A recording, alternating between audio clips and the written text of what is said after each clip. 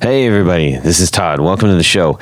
Listen, I wanted to give you a heads up. During this episode, we had to switch providers midstream, mid-interview.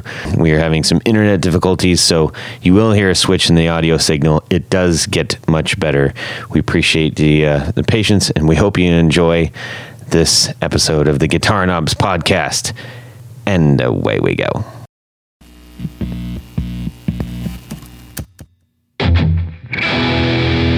Hey, welcome to Guitar Knobs, the guitars, gear, noise, and nonsense podcast, hosted today by these knobs. Tony Dudzik, Pickardian. Jared Brandon, Brandon One Pickups. Hey everybody, it's me, Todd Novak. Welcome to the Guitar Knobs podcast. We're thrilled to death that you are listening to our show as if you were here alongside with us, but you are not. And we've got a great show lined up for you tonight or today or whenever you are listening to this. Tony, what do we do on the show? Normally we like to talk to the builders and the shakers and the movers of gear, specifically boutique gear. Mm-hmm. Occasionally we do 101 episodes where we learn things. And in the case of today, we're going to be talking to someone involved in the music industry. That's right. That's correct. Someone with a lot of different experience on both sides of a proverbial coin. Who's on the phone right now? This is Joie Calio of Dada and 7Horse. All right. Dada and 7Horse, two prominent bands out there.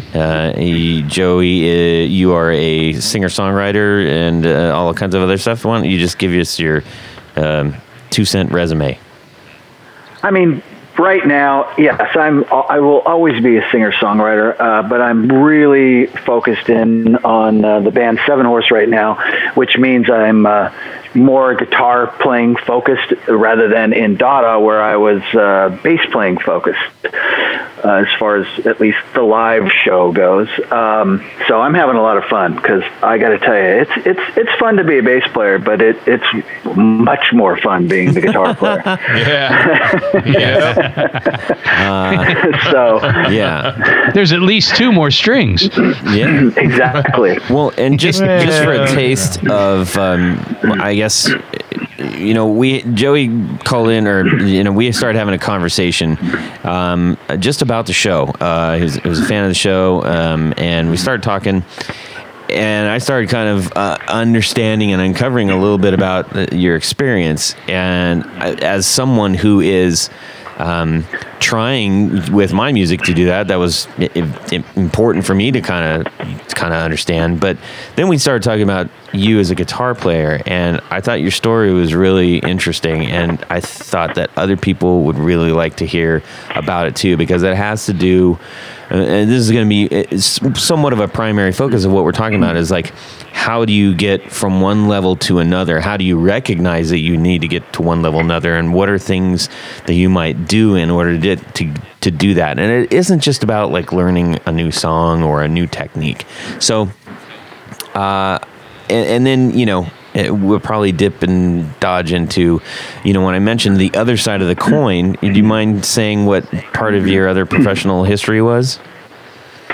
Well, before I was signed to my first record deal, I worked at Geffen Records for 4.5 years, which basically I never went past being the head of the mailroom, but that was on purpose. I turned down any kind of promotion into the upper echelons of the business, because that's kind of the kiss of death for a musician, really. Once you've left the mailroom, you're no longer magic. You are now just one of the people that wished they were a musician, but they're not good enough, so they've got to be in the business part of the music business.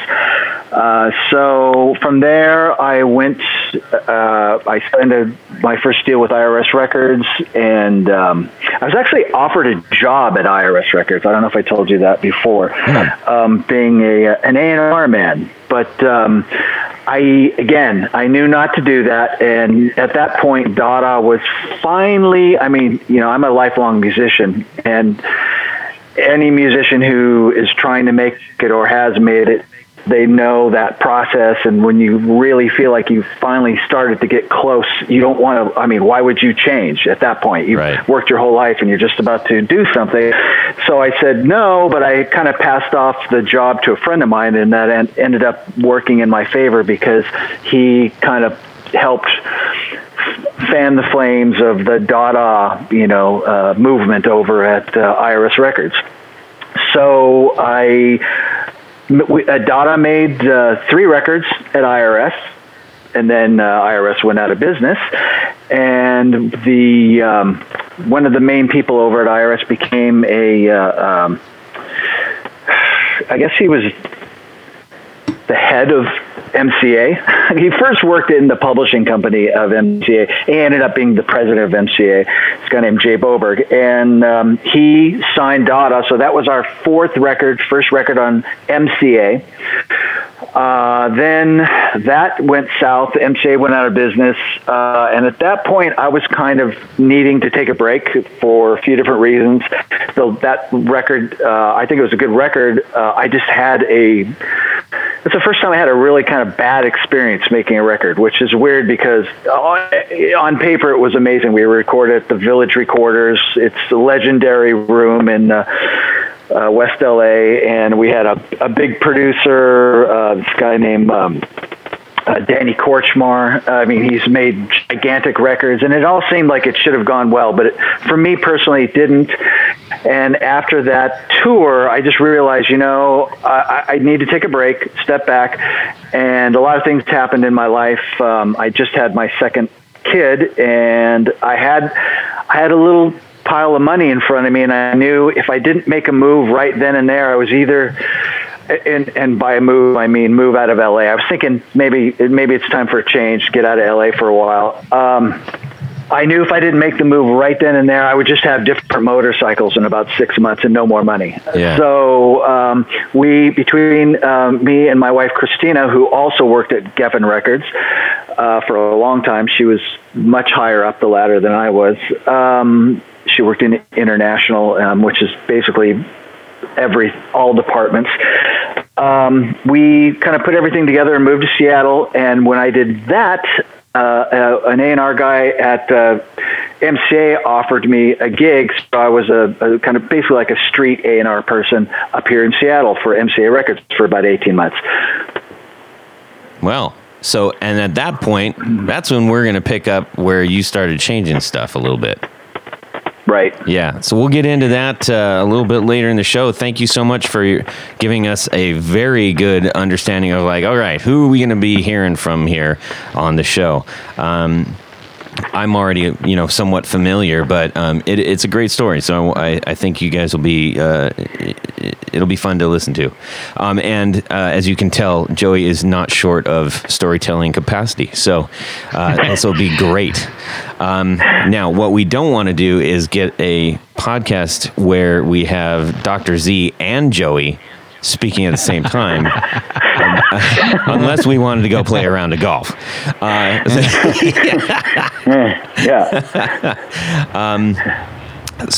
No, we love both of these guys, so we're happy to have them on the show. We've got a couple announcements we need to hit real quick, guys. We need to thank Rode for the Rodecaster Pro, this beautiful machine that's capturing the podcast right now, and our Procaster mics, all in different locations right now. Yummy. Yes. That's right. If you are thinking about starting a podcast, or you'd like to up your own game on the road, or on your podcast, then you can do it on Up Rode. That game right now. We are very grateful for their support. And Absolutely. Yes. Great minds think alike. Yeah, indeed. That's right, old buddy. Let's see here. So we got a little note here from the old Instagrams. We love getting notes and people sharing stuff and getting would you rathers and all kinds of cool things. And this was a great note I got. It says, this is from Gary Cooper, not the Gary Cooper. Wow. Which only a few people would even recognize who that is. But a Gary Cooper. Hey, Knobs, I'm a big fan of the podcast and wanted you guys to know the show is greatly appreciated. I've learned a lot from you guys, and moreover, I got the inspiration and motivation to make my hobby a career. I've been building parts casters for a while, progressively getting more ambitious. I'm in the process of making an LLC and building a site. I wanted to be able to offer unfinished bodies and consultation services for DIY builders. I offer custom compiled kits that I can assemble and for a pre-setup and then break down and ship out to customers and complete. All the way to shipping fully built guitars. Anyways, any support and guidance is greatly appreciated, and we love when we get notes about people deciding to say, you know what, I'm going to start building something. We've had a pretty fair number of people actually start building pedals. Like, not like I'm going to build a pedal, but they're like, no, I'm actually going to start building pedals. We've had a handful of guitar builders go, I'm actually going to just start building guitars, not tinker, or even I think an amp builder or two. But that made me super happy to hear that message because, in some small way, our little community is connecting with him and he's connecting back with us. And I just really appreciated That's really that nice. message. Yeah, cool. Gary also made me happy today by ordering a set of pickups for me. No kidding. A set of wide range. Oh, that's awesome. Nice. Those are good wide range pickups. If not, Gary Koopa. man, those things are outstanding. Thanks, Gary. So, anyways, yeah, it was really cool. I was happy to share a message like that. And, if you have a story like that, man, we would love to hear it. And if you're thinking about doing it, for Pete's sakes, we say this all the time, just do it. The worst thing that happens is you're going to mess up. That's the absolute worst thing that's going to happen. So do it, because, almost every single builder that we have on here, or a musician or whatever, it had to start somewhere. It didn't automatically just be, well, maybe John Schneider. Drink, but... Drink. anyways, thank you for that. We love hearing the messages. Please send them in. We'd love to read them. So, there you go. Guys, let's find out what's going on in the music world this week. Let's hear from Tony first, and then we're going to hear from Joey. Cool. So this week, this is actually kind of a neat thing.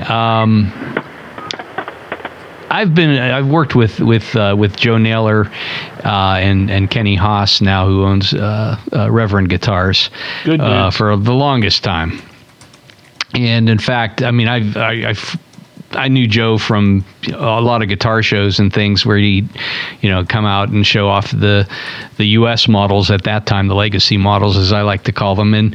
And they were blowing out all of their old, they had like extra guards and things because they had switched over to their import line, which is, in my opinion, just as good, if not better, than the U.S. models.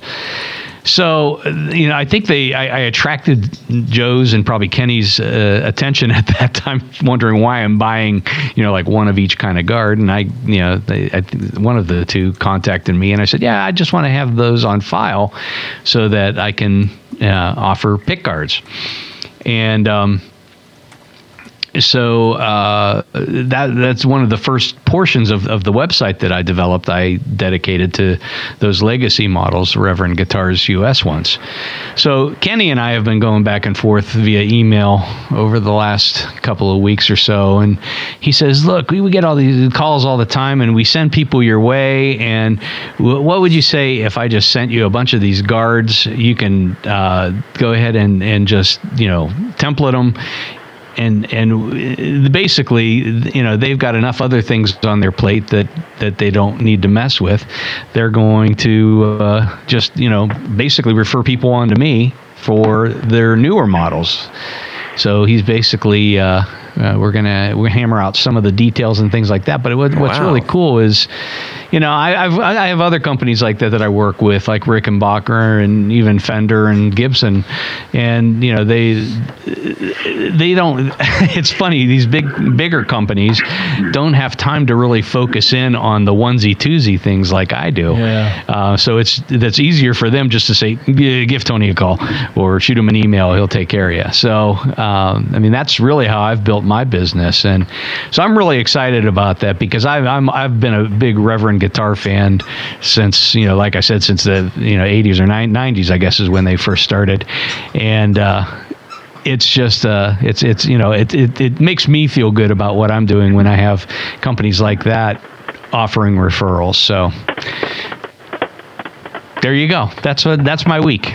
Awesome. Congratulations. That's the exciting part of this week. Okay, Joey, what's going on in your music world, then? I just had a fantasy week, basically, putting together my newest pedal board. It is. I'm kind of sad it's over. I want to do it again. Basically, I had, I don't know, I had a loosey-goosey pedal board. It was okay. It was fine for me, but it had some wires kind of hanging out and whatnot. And at the last show we played, 7Horse played, was at the Troubadour, which I just heard might be going out of business. Really? Yeah. Oh man. So they have a GoFundMe page. Let's put it that way. But I had a disastrous night because I think some wires got touched. Somebody must have I saw my pedal board in distress right before the show and kind of panicked and thought everything was okay. For the first 3 songs it was, and then it went down. So after that show, I just realized, you know what, Joey, you need to it's time to put together the pedal board. And I've always wanted one of those Schmidt Array pedal boards. So I called them up, or I guess I didn't call them. I sent an email and just said, hey, this is who I am. I tried to get an artist deal, and the guy cut me a break. It was great. This guy named Martin over there is a really good guy. And I got a 450 is the size. Not too big, not too small. And man, that thing, it's just so beautiful. I mean, it's just one of those things where if you're into anything, guitars, cars, motorcycles, you just know the difference between something that's like made pretty well and made unbelievably well, and that's what this was. It's like a Rolls Royce. So I've been just putting that together, and it was super, super, super fun. I used 3 Monkey solderless connectors, which I heard of on your show. Hey, right on. Those things are great, man. Yeah. Todd, what was that? What kind of connections were those? Really good dudes over there. The 3 Monkeys solderless.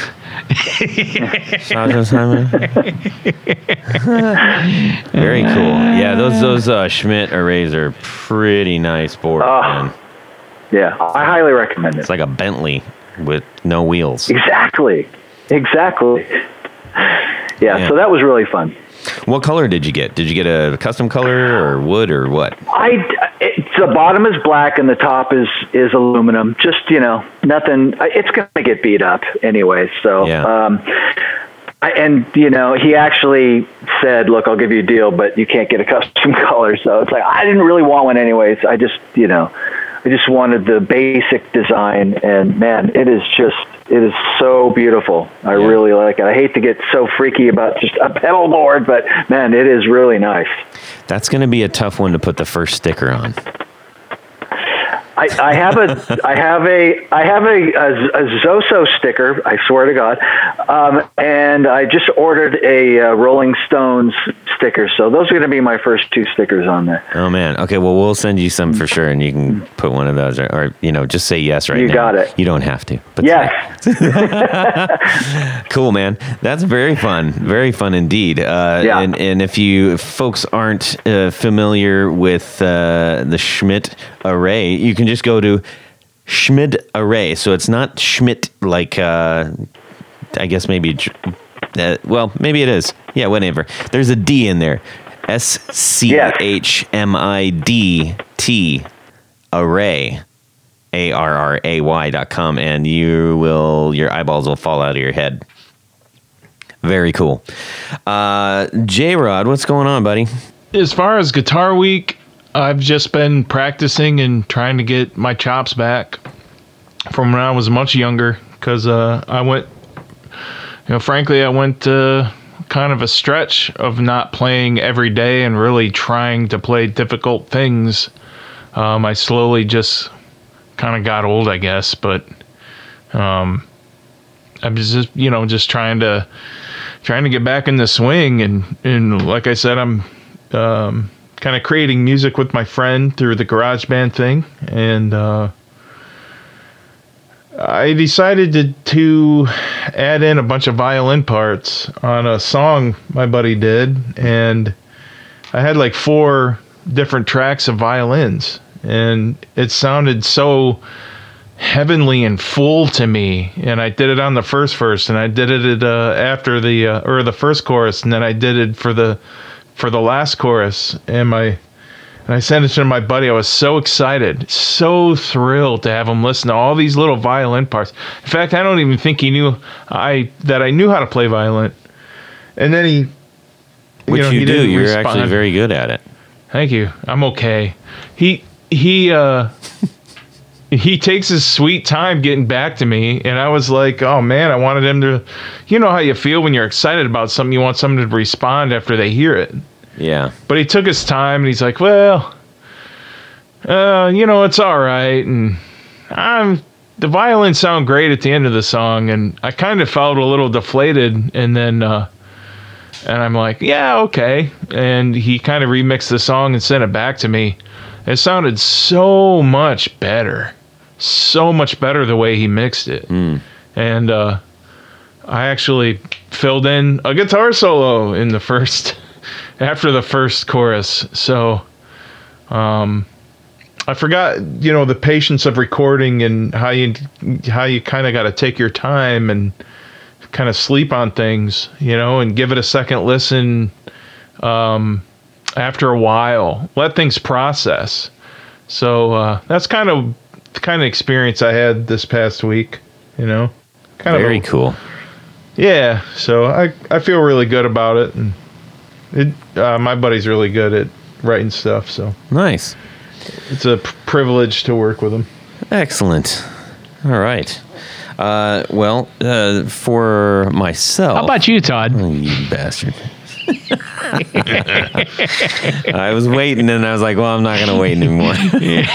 You clever, Tell us about your special guitar time. Clever man. So I have by this time you will have heard of me talk about the small sound, big sound pedal that I don't know that I collaborate. Collaborate is a pretty strong word.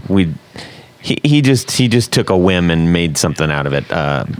So Brian over at Small Sound, Big Sound put together a pedal, and it is the Mini, and also called AKA the Levi Lovin'. And that pedal is amazing. It sounds so good. I can't even stand it. It's an overdrive with basically a bias on it, so you can essentially, almost like on a fuzz pedal, like it's the bias of a fuzz, except it's on an overdrive. So it's got this just fantastic sound. And right out of the box, it's like you plug it in, you're like, holy flippin' guitar arena.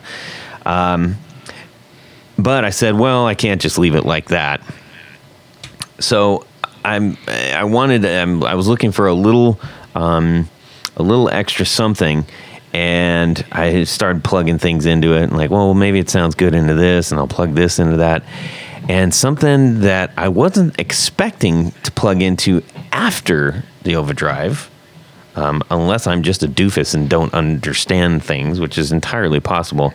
But I grabbed... Was it a Mutron? No. Great pedal they make there, but no. It was the Greer Moonshot, which is essentially his version of a treble booster, and it's like... Nice. Man, it's just that, like, extra... And I went to bed and my ears were ringing last night, like hours after, because I was just loving it. I just cranked. Did you have your blood pressure checked? I know, right? I started slurring my speech and all that stuff. No, it was great fun. And I told everybody, I said, I'm gonna make some noise, and they slammed the door to the basement, and I had my way with that those two pedals My on the wife guitar. does the same thing. It's never just a nice close. It's a slam. Wow. You know? Yeah. It's always a dang slam. Yeah. So, anyways, that was great fun. So, if you own Nice. a Small Sound Big Sound Mini or original FUCK overdrive, which is essentially what the Mini is, just in a smaller box, maybe try that. If you got a treble booster or range master or something laying around, like put it in after that and see what happens. Kind of cool. And for the I guess for what it's worth, I had it leaning on the mid side of things, not the treble side of things, and it made it really sweet sounding. So Nice. That's that. And this is this. 1, 2, 1, 2, 3. 4 on the floor. Joie Calio, give us your 4 on the floor. All right, here's what I'm going to do. I'm actually going to tell you what I have, but what in replacement of that, my fantasy pedal, because we all are sitting around with nothing to do, locked into our houses right now. So I think about pedals that I can't afford. So right now, first pedal, my normal pedal would be the Exotic EP booster, because it just makes everything sound better. It's easy. It's small. It's not very expensive, actually. That's just a $89 super functional every day of the week. Super functional pedal. But that's in the real world. In the new fantasy world, that is gone and is now replaced with a Klon Gold Horsey Open Tail overdrive, because I want one. And so that's going to be my first pedal in the chain. It's a clean boost. I guess I'm the kind of guy that likes to stack things live. Me too. And it's totally different live. Pedals are I have a pile of pedals that are for the studio, and then a pile of pedals that are for live. And for live, for me, it works best to have a couple that I can stack, and then maybe one that has a certain flavor that you just shoot out to blow everybody's mind. But anyway, so the first pedal is the clean boost. It's, I play a lot of slide on a Gretsch, and I need that clean boost just out of the gate to get going. And I would love to look down at my feet and to see a gold Klon Centaur open horsey tail staring back at me. I would love it. All right, so that's my first pedal. Before you go on to your second, I got to ask, because Tony and I have talked about this a little bit before, but like my EP booster, I actually have after all of my drives. Right, I heard you talking about that. And I don't turn the knob level at all. It's just on. On is like amazing. I never turn it. And I was just on it. What? Like where do you have the dial set? Yeah. It's all the way down. I don't even have it up at all. Oh. Got it. Well, I guess that's not true. Like just a touch, but like 9 o'clock. No, that's a dirty, filthy lie, Todd. Like 7, like at 7 o'clock, and it starts at 6:36. But I'm just curious. Like, do you actually, have the knob? Where do you typically have the knob? Because that's kind of a set it and forget it kind of thing. It is, but I do move it around, and I'll tell you why. It sounds great at noon, for starters, plus minus noon to start the show. But I do play, I play kind of a wide variety of guitars, Todd. And one of the things I do play are national guitars. So I love that. All the way, just like you're talking about, all the way to the counterclockwise. Mm-hmm. So, if I'm playing a national, that's perfect. But if I'm trying to get a little love, then I'm going at least midway. And if I'm reaching for the moon, I might just shoot it all the way over to whatever that is, full blown. But yeah, that thing is pretty versatile. Actually, it really is. It sounds amazing. And then for those who've never even cracked the case on those, there's dip switches on the inside, folks. If you don't know that, Yep. you might want to mess around with it because it's pretty fun. Okay, so anyways, that's not the Klon Centaur, horsey open tail. So let's go to number 2. Number 2, I would, if I'm only going to have 4, in real world, I'd probably use my Thorpe FX Heavy Water, which is a great pedal, by the way. It's a smaller version of the Dane. The Dane is a kind of a bigger footprint. This is more of a, this thing would hurt somebody if you threw it, by the way. It's just this tank of a pedal. But that's the real world. In my fantasy world, I'm going to go for number 2, would be a Shins Music Dumbleoid Boost Special. That's Shins, SHIN''S. They're a Japanese company, and their stuff is, I do have a Shins pedal, but not that Dumbleoid pedal. It's a pricey little unit. Mm-hmm. And it first off, it looks cool as hell. So again, it's looking back at me, and I'm looking down at that right next to the Klon Centaur going, how could this be? How could my life be so prosperous and fantastic on one simple pedal board? Anyways, that's kind of where if I'm just going to have 4 pedals, I need that pedal to be able to get me all the way, face melting, if I need to. Oh, all right. Number 3, Joey, go for it. All right. Normally 3 is the beginning of the delay slot. So normally I would use my Strymon El Capistan, great pedal. But since we're going crazy, and that's what this is all about, going crazy, I'm going for a full tone tube tape echo, because I've always wanted one. Oh. But they're very expensive. But again, what a lovely piece of gear. It's just like an old Echoplex. They're so sweet. Nice. Yeah, Full Tone makes solid stuff. There's no doubt about it. Yeah. I don't know if I've ever actually seen one of those in person. I see guys using it just for slap. Huh, interesting. I'll have to keep my eyeballs out for that. Yeah, it's sweet. So what is it about it that's so sweet? It's just, first off, it's a real tape echo machine. It's tube driven. It's basically like an old Echoplex. I guess Echoplex, there's a solid state version and the non-solid state version. This would be the non-solid state version. I think that's correct. That is correct. Awesome. But pick any prize from the back wall. I will say, I'm going to say it again. They are so good looking. They're just a gorgeous piece of machinery. I mean, they're white and they've got these handles, and they even look better than an old Echoplex. But it's just a solid piece of gear, and it's all warm tube goodness. But I think they're like $1,600. So it's like, no. Wow. Yeah. Holy moly. Okay. Number 4. Number four in the real world would be a Strymon Flint, because that's where I'm going to have my reverb and my tremolo. That's a great pedal, by the way. I really shouldn't kick it off, but since this is I can today. I'm going to try out one of these Eventide H9 Maxes. I've never even touched one of those, but they look cool. They look like that would be a good pedal to have. If you're only going to have 4, why not have one pedal that can do a bunch of different stuff? So I'd go for that to get some wobble and some reverb.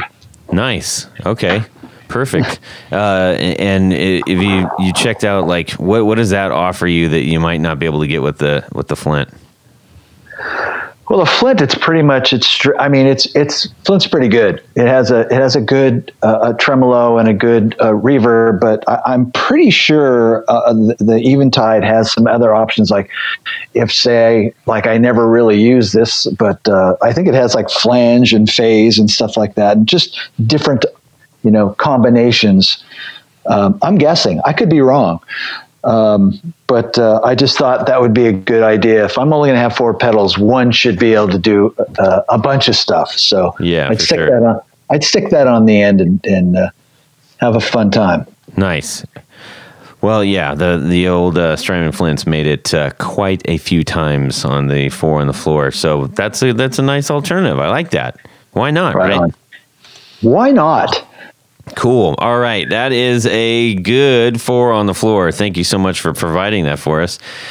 Before we go into the interview portion of our daydream here, we want to give a big fat thank you to John Findle at Relay Recording. John is he's a producer. He's a recording engineer, a mixer, a masterer of audio, and he loves guitar. So he's going to pay real good attention to your tone. If you're getting ready to record, if you are thinking about having somebody else take a gander at your mix to master all those things, he's a very good resource to do that. JohnFintel.com, JohnFintel.com, and Relay Recording here in Columbus, Ohio. I think you forgot something. Who did I forget? I think you forgot to say that he's an all-around nice guy. He is an all-around nice guy, doggone it. He's taking good care of us, letting us hang our hat at the old recording studio. I mean, not right now during all this, but anyways. So check him out. Let's get on to our interview. We've got Joie Calio from 7Horse and Dada fame, and an extensive career in the music industry on both sides of the fence as a musician and in the industry. So, as mentioned in the setup for this whole beautiful debacle, we were talking about how he got started in music and basically was hipping hopping on both sides of the fence with the record studios and stuff, and decided to had to get away. As I also mentioned, we had a phone call in which we were just talking, just shooting the breeze and stuff, and he started telling me about this really interesting story, and I said, I think our listeners could really relate to this, so that's what we're going to kind of talk about right now. It's a little bit of a departure from like, hey, how'd you start building pedals, but it's equally important. So with that, Joey, I know you can spin a tale, so take it away. All right. I'll try not to go too crazy, but basically, I reached a point where I needed a break from the band Dada, and just in life in general. I'd lived in LA for a while. I moved there from the Bay Area when I was a kid, and it was just a lot of things all at once. I kind of had it. It was too hot, I don't want to start complaining, but I had to get out. I had to take a break. So I kind of felt like too. I had to do it. I kind of felt like one of the things I needed to do at that point in my career, after making 4 records with Dada, was to do something on my own musically. So I wanted to do a solo record. And I was fortunate enough to have some circumstances come my way, and I ended up making a record that I really, I'm just going to be honest, even with myself, I luxuriated in that process, possibly too much. I probably could have got a lot more done if I would have put some time limits on myself, but I didn't. I learned a lot. It was a fun process, but when it was all over, I kind of felt like, if I'm going to do anything more on as a solo artist, I've got to up my game musically, because I was kind of, I never really took guitar lessons when I was younger. I was more of a bass player first, guitar player second, and then as I became more involved in songwriting, I could play guitar, I could strum, I knew some chords, but in the band Dada, there's just a smoking hot guitar player. Mike Gurley is an incredible guitar player. So I just needed to be good enough to write songs with the guy. And I was, so that was fine. But after I'm making this first solo record, it was like, okay, I've played every chord I know. I mean, I can kind of rearrange them and do some cool stuff, but I need to find another place to go musically, So I kind of thought, what would be, something that would take me to the next level. And I instantly, the first thing came to my mind is I really wanted to learn how to finger pick, finger style guitar playing. And so it's like, how do you do that? And this was right before the internet was, blowing up. It was there, but it was not like it is now. It wasn't YouTube mania, which makes it a lot easier to learn stuff. So at this point, I started kind of finding places to buy DVDs, right? And I landed on this company called, what were they called? Homespun.com, I believe. And I just started buying different fingerstyle CDs, and I got this one by a guy named Happy Traum, and another one by this guy Pete Huttlinger or Huttlinger. I'm not sure how you pronounce that, but they were both kind of, it was all real specific about how to, pick out the notes and the chords, and just all of a sudden, also, I kind of wanted to start leaning towards country blues style playing, and that was those were. I think I got a lot of DVDs at the time. I was just going nuts, but those two kind of stuck. So that was my first kind of jump. I made the first leap. It's like, oh, I can do this. And after about 6 months of that was cool. But then the next thing I really, really wanted to learn how to play slide guitar, because I was kind of going through a heavy blues thing in my songwriting kind of space. One of the records I was really listening to heavily was Led Zeppelin 3, and just that whole way Jimmy Page was playing guitar on that was kind of where I was at. So I had to, I went back to my same place, and I bought a couple of different slide DVDs, actually probably more than a couple. But there was one by a guy named Bob Brosman that blew my mind. That just kind of changed everything. And it's like a 3 DVD set. And it was just, that got me going. It took forever, though, to really kind of get one note to sound good. But once I did, I was much happier. And so that was kind of, those two things combined got me to a place where I really did start, I was able to start writing in this kind of country blues / just nasty blues style. Would you call yourself an inherently blues player before that? Not really. Dada's kind of a power pop, rock band. And when right before 7Horse started, me and Phil Levitt, who is the drummer in Dada, so it was kind of this interesting scenario. Dada is a band. It's got 2 lead singers. I'm one of the 2. It's got 2 main songwriters. I'm one of those 2. And then Phil was in the back. Phil is this fantastic drummer. I mean, he's mind-blowing. He's an excellent drummer. So you guys are like, yes, then. No.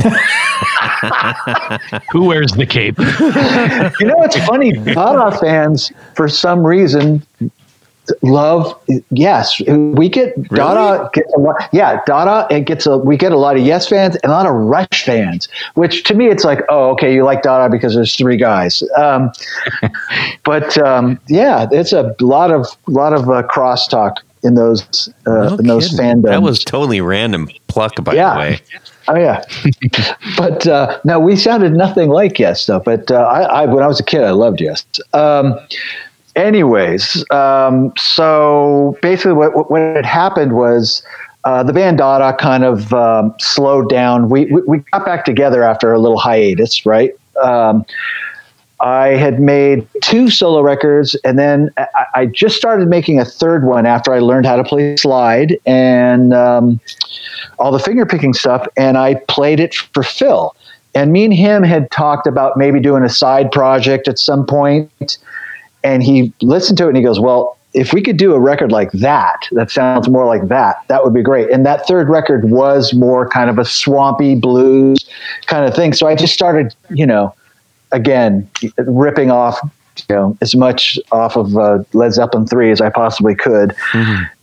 And it kind of went in that direction. It was a good place for us to start. So 7Horse was basically kind of started in the blues. We wanted to be really simple, because Dada was very, it kind of got too complex, at some points, which is cool. It's a cool way to go. We wanted to do whatever Dada did. We needed to do the opposite, because we both kind of needed a break.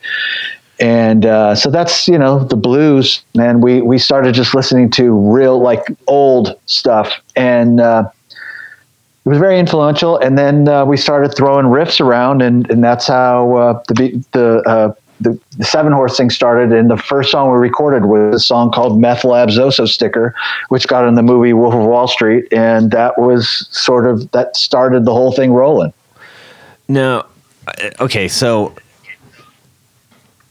from somebody who doesn't play like hardcore old style blues, and someone who doesn't finger pick and doesn't do slide, to then all of a sudden go, I'm going to make a record based on old blues, finger picking, and slide.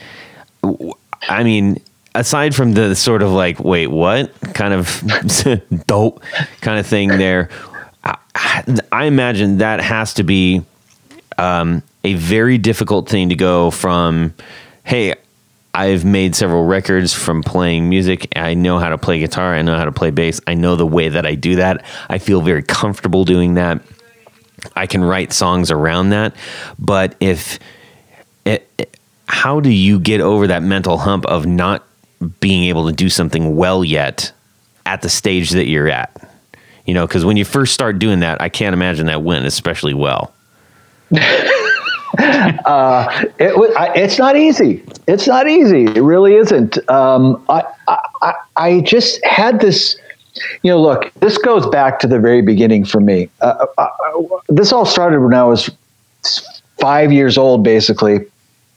My first love was just music. There was music all around my house. One of my babysitters was dating a drummer, sat behind that drum set, and that was it. I needed to have a drum set, started pounding on everything. So I got a drum set when I was like 7. I think they took it away by the time I was 8 because they got tired of hearing it. But that was it. Once you kind of get that bug,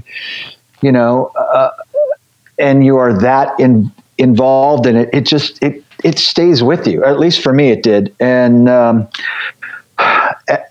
all through my teenage years, I was just a massive music fan. I mean, I went to concerts. I was super lucky to have older people around me that would take me to concerts. I grew up in the Bay Area, and it was pretty cheap to get in back then. And I would just see every band that came through. I had I was pretty eclectic in the kind of music I got into. Like were you referencing Yes? I mean, Yes, Genesis, all the prog rock, heavy prog rock, but all the way from there to heavy, Zeppelin, and of course Beatles and Stones and,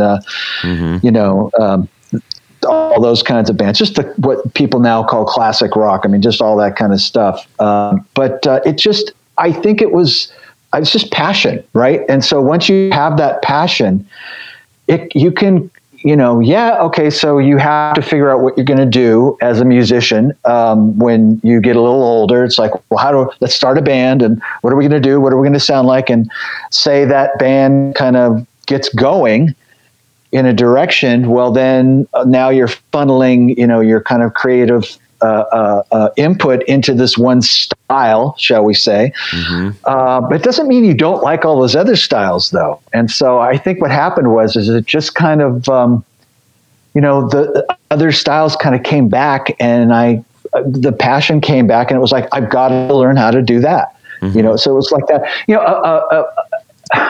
Music for me, it's a very serious thing. And it's funny, I was at a party once, and I'd been working at Geffen Records, and it was right at the beginning of Dada, and I kind of was into it was the 90s. I was kind of hip to all the scene, and there was a station in LA called K-Rock, and that seemed to be the coolest thing in the world, blah, blah, blah. And one day, a guy named Stan Ridgway, I don't know if you knew who he is. He was in a band called Walla Voodoo. You know Stan Ridgway? Oh, yeah. Oh, yes. Mexican radio. He is a great guy. We were at I was at a party, and I ended up being managed by the same manager at one point. And so we played some gigs together. And then also I worked at Geffen Records when his solo record came out, so we talked then. But at this party, I don't know, I think someone was playing Hole, the band Hole or something like that. And he's all, you like this? And I'm all, yeah, I think it's pretty good. So really? Okay, cool. It's like, I just would, I don't know. It just doesn't seem like anything I'd take to my grave, he says to me. And I'm all like, I guess that it just kind of got my attention. It's like, well, what do you mean? He's all, I'm going to be taking Howlin' Wolf to my grave, not Hole. And it just, I never forgot that moment. It was so pure. It was so like Howlin' Wolf, it's like, I knew who Howlin' Wolf was. I probably at one point had a greatest hits of blues or something like that. But I think that kind of kicked me in the butt to kind of get more into roots music. And that started that. And I kind of get what he's saying. And that's not a shot at Hole or anything like that. I love a lot of different kinds of music. But I kind of, that whole attitude is what 7Horse became. It's like, let's kind of get back to that, like, what are you going to take to your grave kind of moment. And, the blues is there for me, big time, classic blues, but so is Led Zeppelin, so it's kind of a combo of those things. I mean, there's a whole world of secrets in the way that you get those sounds, and you get things that are like, oh, what's that? These intangible kind of things that you can hear in the greats that do that kind of thing. Right. When you started going down this path as opposed to like playing, power chords or, just regular fiddly bits, what were some of the things that you encountered as a guitar player that you said, oh, this is pushing me to the next level, or, oh, this is, if I can figure this out, then I'll have that sound that Jimmy has when he does this particular spot in this particular song or something like that. You know what I mean? It actually is just like what you just said. Oh, perfect. It's what happens is, for me, okay, I'm a guitar player, but I wasn't like a great guitar player, and I'm not a great guitar player now. I'm an okay guitar player, but I'm a better guitar player than I was. I was in a band with a guy who is just a ridiculous guitar player. I mean, he's got gears that most people don't have. They can't go to. He's just that guy, right?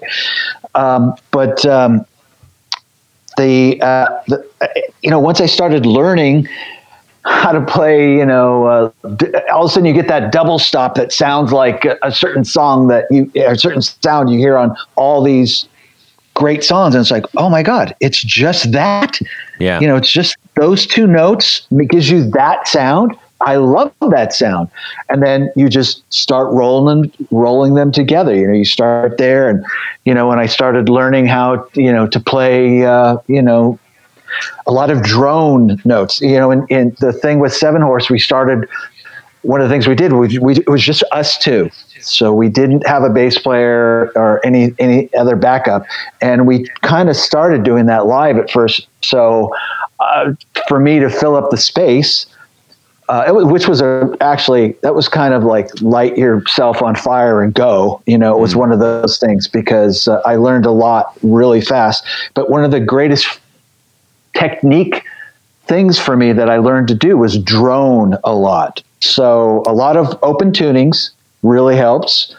I play slide and open tunings, by the way. I'm not one of these guys that can do it in just standard tuning very well, at least. And that kind of stuff really helps, but it is like a building thing. You learn one thing and then another thing happens. And then, then all of a sudden you're buying you got a stack of DVDs. That's how it was for me. And now I'm just all over, YouTube, just stealing stuff from people.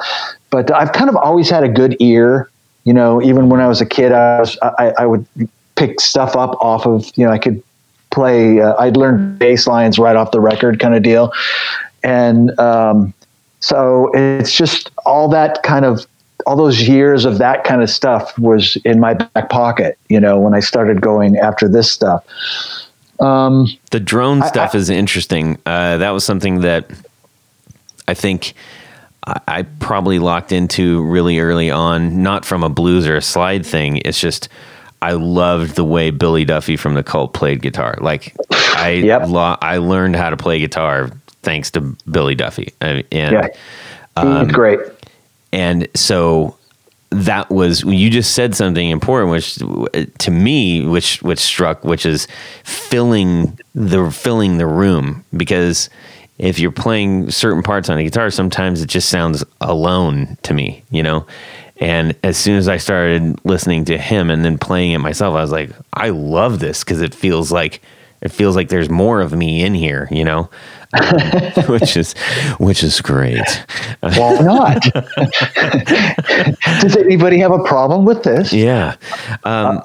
So if somebody is, okay, give me two things here. I want to know, like, if somebody is approaching you saying, hey, I'm trying to figure out, like, I'm kind of stuck.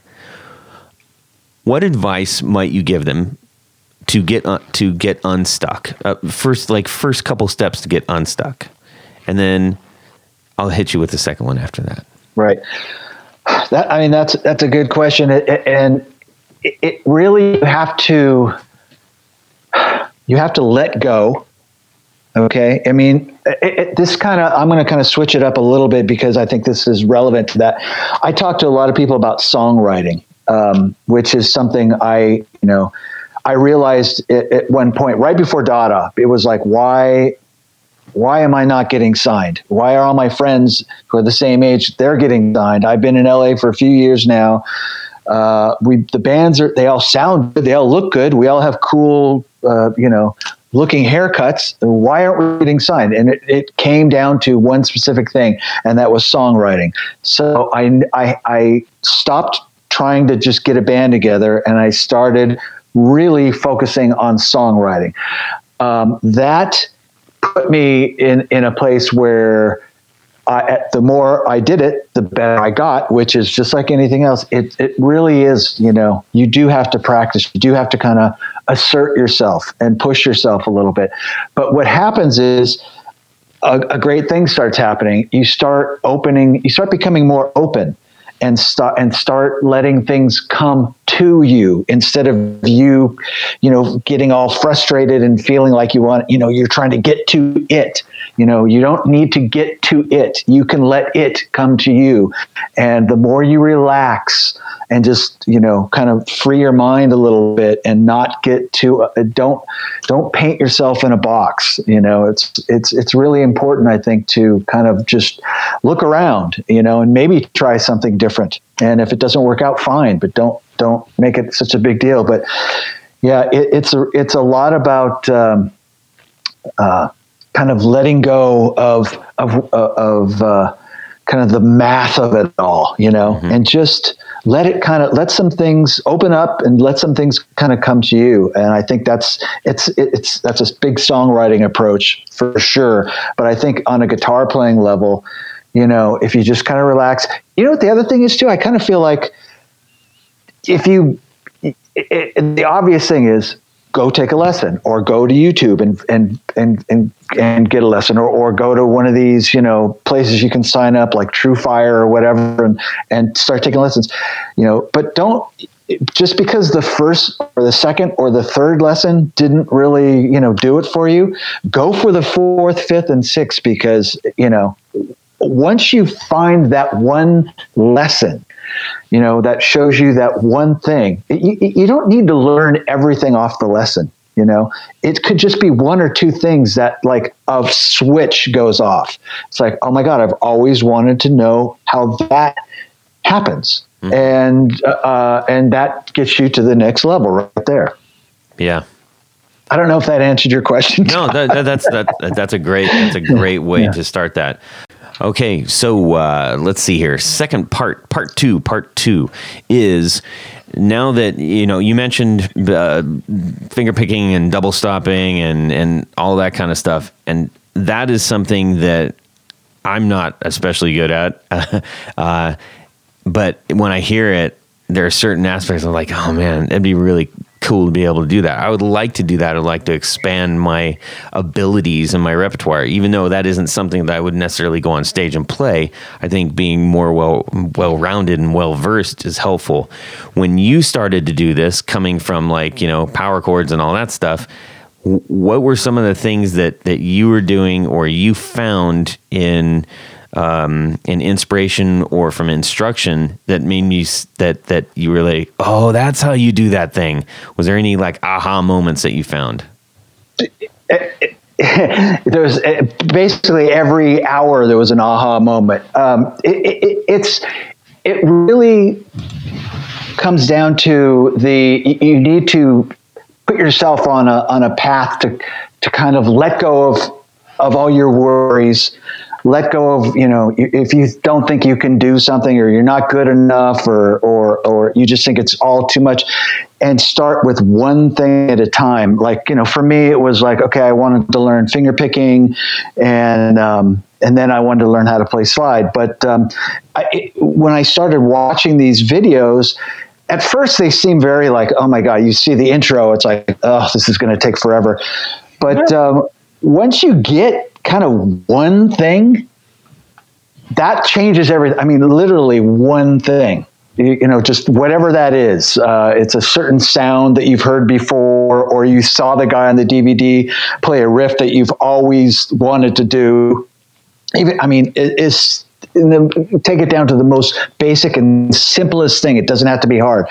You just learn that thing and keep going. It's really like that. It's about letting go. And this is, I talked to a lot of people about songwriting, and when I made a big move in my life when I was younger, right before Dada started, there was this situation where I'm in LA, people are getting signed.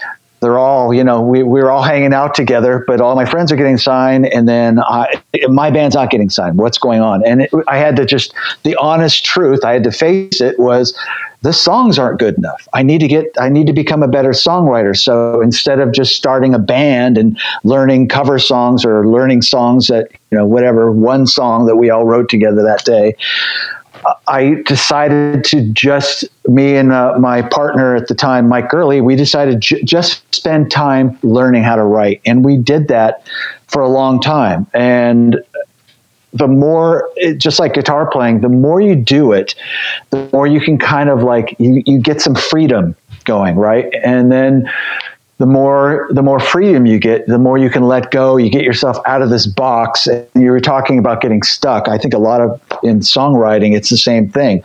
A lot of people get stuck. And a lot of it is, instead of trying so hard to get to a place, you're trying to get to a place, you just have to let go, and it's going to come to you. It will come to you if you keep working at it and allow yourself to, make some mistakes.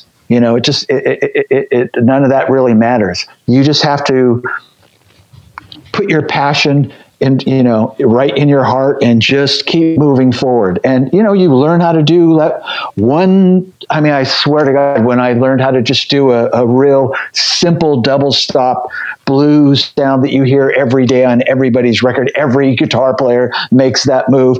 I mean, that day I figured that out. It was like, oh my God, that's it. And you just start adding them, it's like you just add it to your box.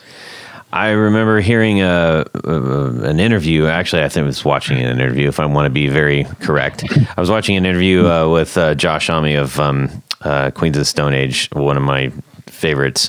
And he was talking about, like, they've got a specific sound, and it's hard to put your finger on what that sound is. And he said he shared one tiny little thing, and I was like, dang, man, the Colonel just showed the recipe of spices right there.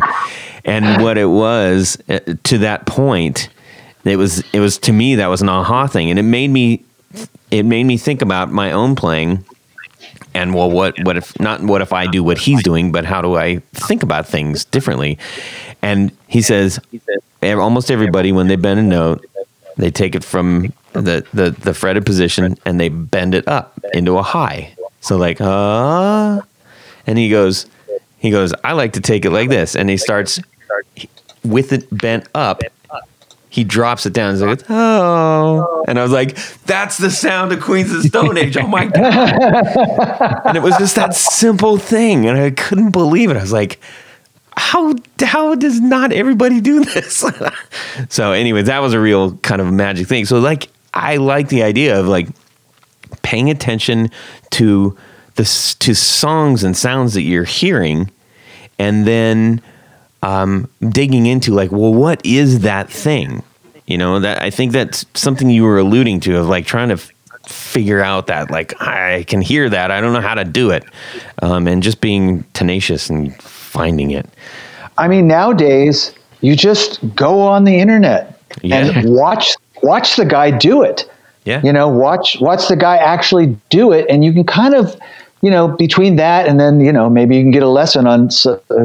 I'm sure you can. I mean, there's a million people on YouTube showing you how to play guitar. Not always playing it right. Yeah. By the way, that's a whole nother story. But if you'll figure it out. Even those guys might show you one thing right, even if they show you two things wrong. Mm-hmm. It's really about not getting frustrated and not getting locked into any kind of rules, or don't listen to anything that anybody ever told you about, you know, how to do or what you can and can't do. I mean, I remember when I was really young, a kid told me that my hands were not the right size to play guitar. Why are you doing that? And it's like, what? You know? Yeah. So, I mean, by you know, laws it's of all physics, Jared shouldn't be able to play a guitar. I mean, man's huge. You've got huge hands. But I think it's important to let go and let things come to you. You know, just allow yourself the possibilities. You know, just keep working, and things will come to you. You will get better, but you do have to kind of put in the time. You know, don't just keep doing that same scale over and over and over. Stop doing the scale. You know, go and get a lesson. You know, and try a couple different lessons, because it might be the 8th or 9th one that really hits you over the head. It's like, wow, okay, that's it. Or intentionally try to. This is going to sound stupid. I hate the fact that I'm even saying this. Intentionally try to fail, and I don't mean intentionally try to play bad, but you just hit something that I know I fall into. I know that any of us who know each other as guitar players, you know, friends, we know, like, if they pick up a guitar, we go, oh, I know what they're going to play. I know that after they play that, they're going to play this, you know. What am I going to play, Todd? Well, we do, and that's also kind of the fun part. Like if we go, you know, on a trip or something, but what that comfort zone feels good, but it feels even better when you are able to break that, take a few bumps, but then come out on the other side better than you were before. And the more you do that, the better you get at doing that, at letting go. I mean, what guy, when you see someone just blowing your mind playing guitar, either in person or you're watching something on YouTube, it's never a guy who's doing that. He's doing the thing at, or guy or girl who's doing that thing every night. That's not the thing that blows you away. The thing that blows you away is watching somebody let go. Yeah. That's the thing. You can do it. You can be that person. You can let go too. It's just, you have to start letting go. You know what I mean? You have to let go. Just like you said, don't be afraid to make a fool of yourself, kind of, you know, that's part of it. Yeah, absolutely. Man, this has been super fun. I've really enjoyed talking with you, Joey, and I hope that everybody else out there has as well. I know I made a comment off air. I'm like, Jared, are you still there? He's like, man, I'm just loving this conversation. Sorry. It's just listening. Right on. All right, guys. We didn't even get a chance to talk about gear. Well, not much, but that's okay. You know, I think we got some gearish kind of things. Gearish. No, I mean, I thought the songwriting tips were great too. I mean, that's something I've always had a really hard time doing. In fact, I haven't tried to write a song since I was younger, you know. Yeah. I might try it again. I don't know. So much younger than today. Yeah, I should. Well, dudes, I think we got some. I think we've got a would you rather we need to get to. Yes, I think we do. Jared? Ladies and gentlemen, we have come to the part of the show where it's time for me to sing Would You Rather?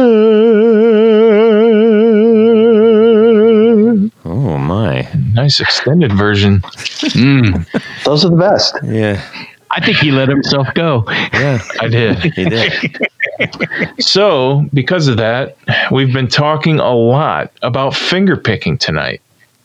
If Yeah, you had we a kinda have, time huh? machine, if you had a time machine, would you rather go back and take a lesson from Chet Atkins or the man himself, Les Paul? Great question. Great question. That's a good would you rather. Yeah. Because at first I was like, oh, yeah, duh. And then I was like, no. And then I was like, well, what? Of course. What? I did all those things in my head. Every which way at once. Yes. So, Tony Baloney, let's hear from you first. Okay, so one of my all-time favorite instrumental albums is Chester and Lester. I think it came out like the mid-'70s. And it's so fun to hear these two guys just kind of play off each other. And you know, one of the interesting things about Les Paul is if you listen to some of the old Les Paul and Mary Ford recordings, she is keeping up.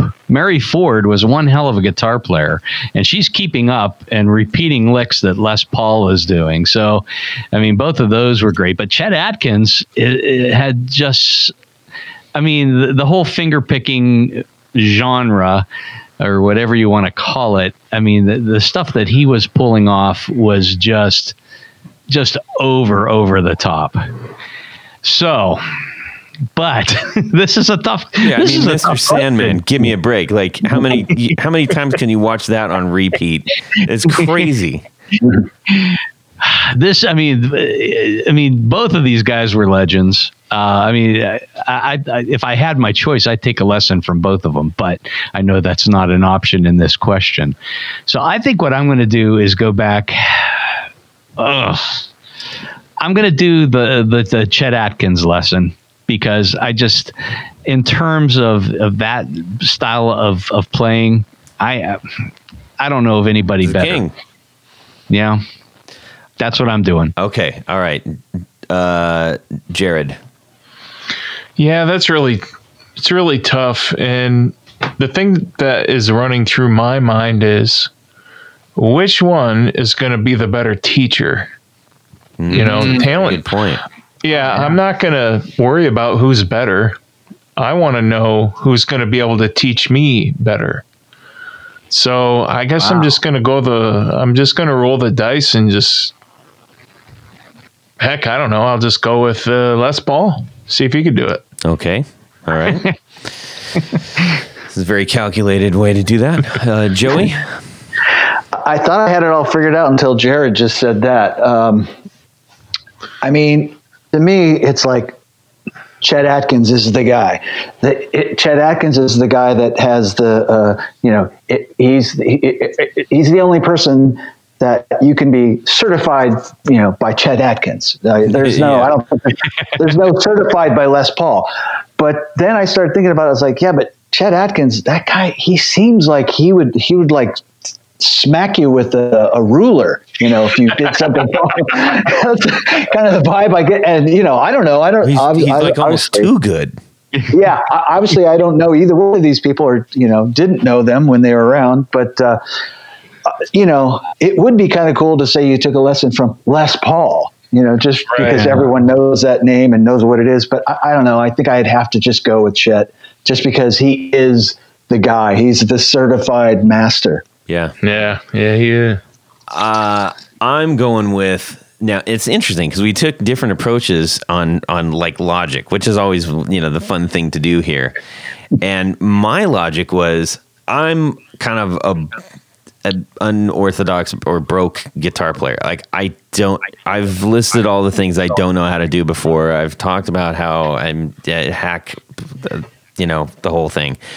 And Les Paul was also like, he had to figure out how to do things differently because he was his Got in a car accident. He had to busted up arms and stuff. So it's like he was probably coming at it from a slightly more unorthodox position, and I could probably. It might be easier to learn that way rather than this is the right way to do it. Because I totally understand that vibe for like, if you listen to someone who does it so perfectly, it's like almost unachievable. Like I can't learn that, but I could probably learn how to do it from a guy who also kind of maybe probably taught himself, So I'm going to go Les Paul. Can we break your fingers up and have your hands set in the C position? You got to get in a 1950s Chevy and run into a tree. Yeah, that almost happened when I tried to take one of Jared's French fries. But that's right. Anyhow, sweet potato fry. Yeah, we're going to motor on over and say a big fat thank you to a bunch of people. And Tony, before you launch into this, I just wanted to point out that I wanted to say a great big thanks to Carlos Mancha.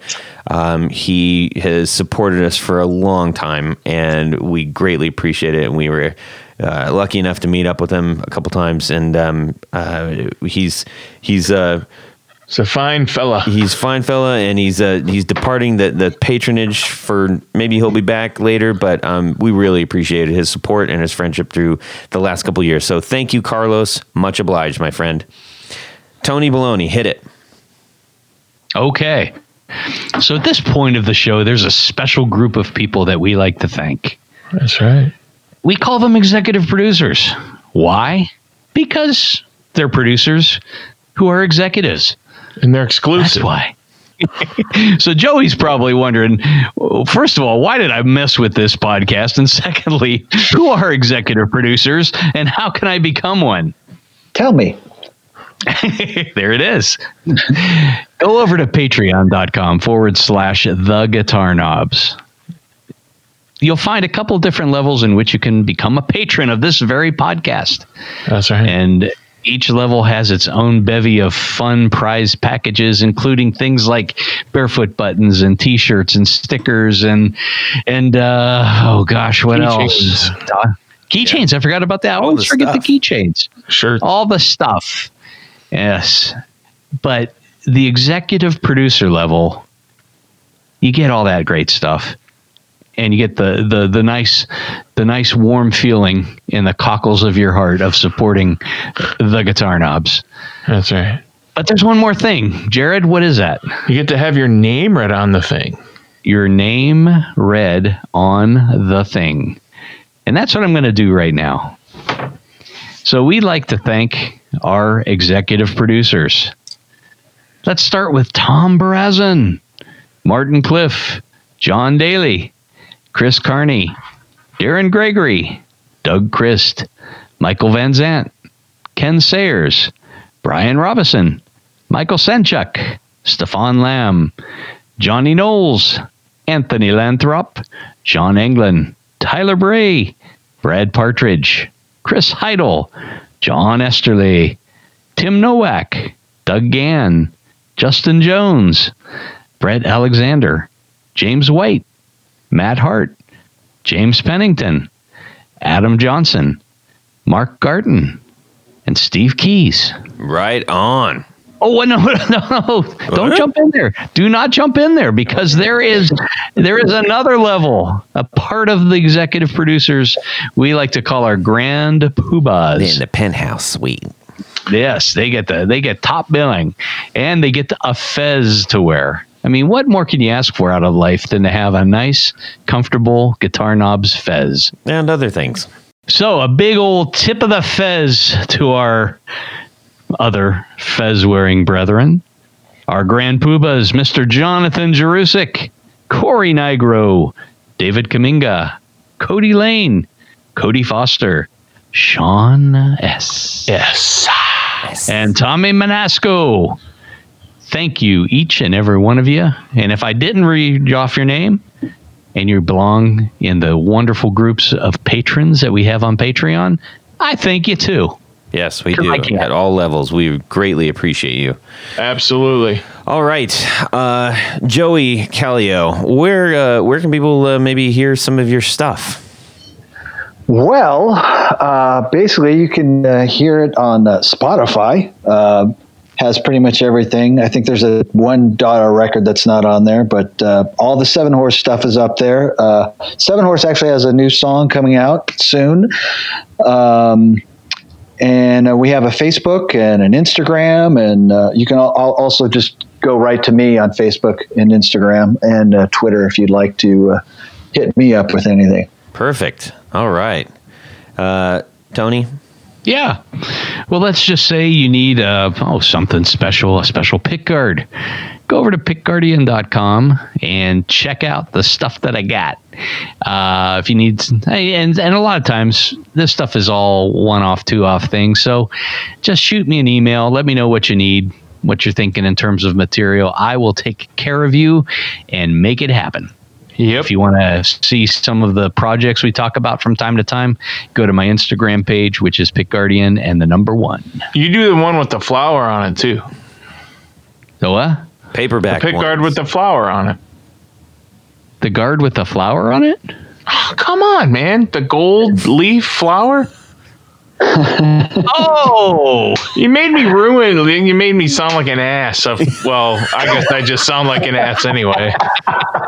Yeah, I make the one with I make the one with the flower on it. We knew what you were saying. You do. You make the gold leaflet thing. That's right. Yeah, yes, that would be the LP 295. Which Todd's gonna have so much gag reel. Yeah. He's not gonna know. He's gonna have it for a year, man. He's not gonna know what to do with it. I know. I do that one too. Yeah. Okay. Well, good there. Sorry about that. I'm sorry. It's okay. Okay, Tony. Yes. Yeah. All right, so we're good there. Yeah. You want? Yeah. I don't know. What, I think we're good. With the flower on it. okay. All right. So just say your website and Instagram real quick for me. Didn't I do that already? I can't remember. Yeah, I did Pickguardian 1 and Pickguardian and the number 1. Okay. Yeah, All right. Sounds good. Yeah. Jared. Well, if you need pickups, new pickups that look old or whatever. What about pickups that look old? Those two, man. I do rewinds and all sorts of stuff. If you're looking for something weird or have a shell of a pickup and the pickup doesn't work inside and you need a new thing, I'll build you up a new one. I do all sorts of pickup kind of stuff. So can you do flowers on pickups? I can do flowers on pickups. Wow. All right. Sweet. That's amazing. Can you do pickups on flowers? No. But go to BrandonWildPickups.com and check me out on Instagram, Brandon Wild Pickups. Right now, I am picking black paint off an original set of 1959 PAFs. Ooh. Double white. Wow. Yep. Wow. Whoa. Those are expensive. That's fun. Yeah. $20,000 for a set. What? It's stupid. Are you kidding? 10 to 20,000 a set of 59s. Yep. Double Nice. white. They have That's to be incredible. double cream. That's incredible. It's nuts. Well, you can send me an email. How about you, Todd? Thanks, Tony. Send me an email, todd@theguitarknobs.com. You can also DM me on Instagram and tell us all of your hopes and dreams and things that you are excited about in the guitar world. We would love to get some new Would You Rathers. Our stock is starting to run a little bit low. Well, of course, I haven't asked in a while, so how about now? Go ahead and do that. And when you go over to Instagram, hit follow for Pete's sakes, because we're constantly updating the content. And I hope it's pretty good. I think it's pretty good. Joey, thank you so much for joining us. We really appreciated having you on the show and hearing something a little bit different today. Right on, man. Thanks for having me. You bet. By the way, I want a pick guard and a pickup, so I'm ready to go. Oh, Awesome. man. Okay. I'm your guy. We will. All right. Just not with the flower. Yeah. All right, everybody. Have a great guitar week and subscribe. Yeah. James Page, you funny boy. We're in the past now when people are listening. What? Wow. You're dumb. All I'm getting is it literally sounds like we're in a mine shaft. Hello.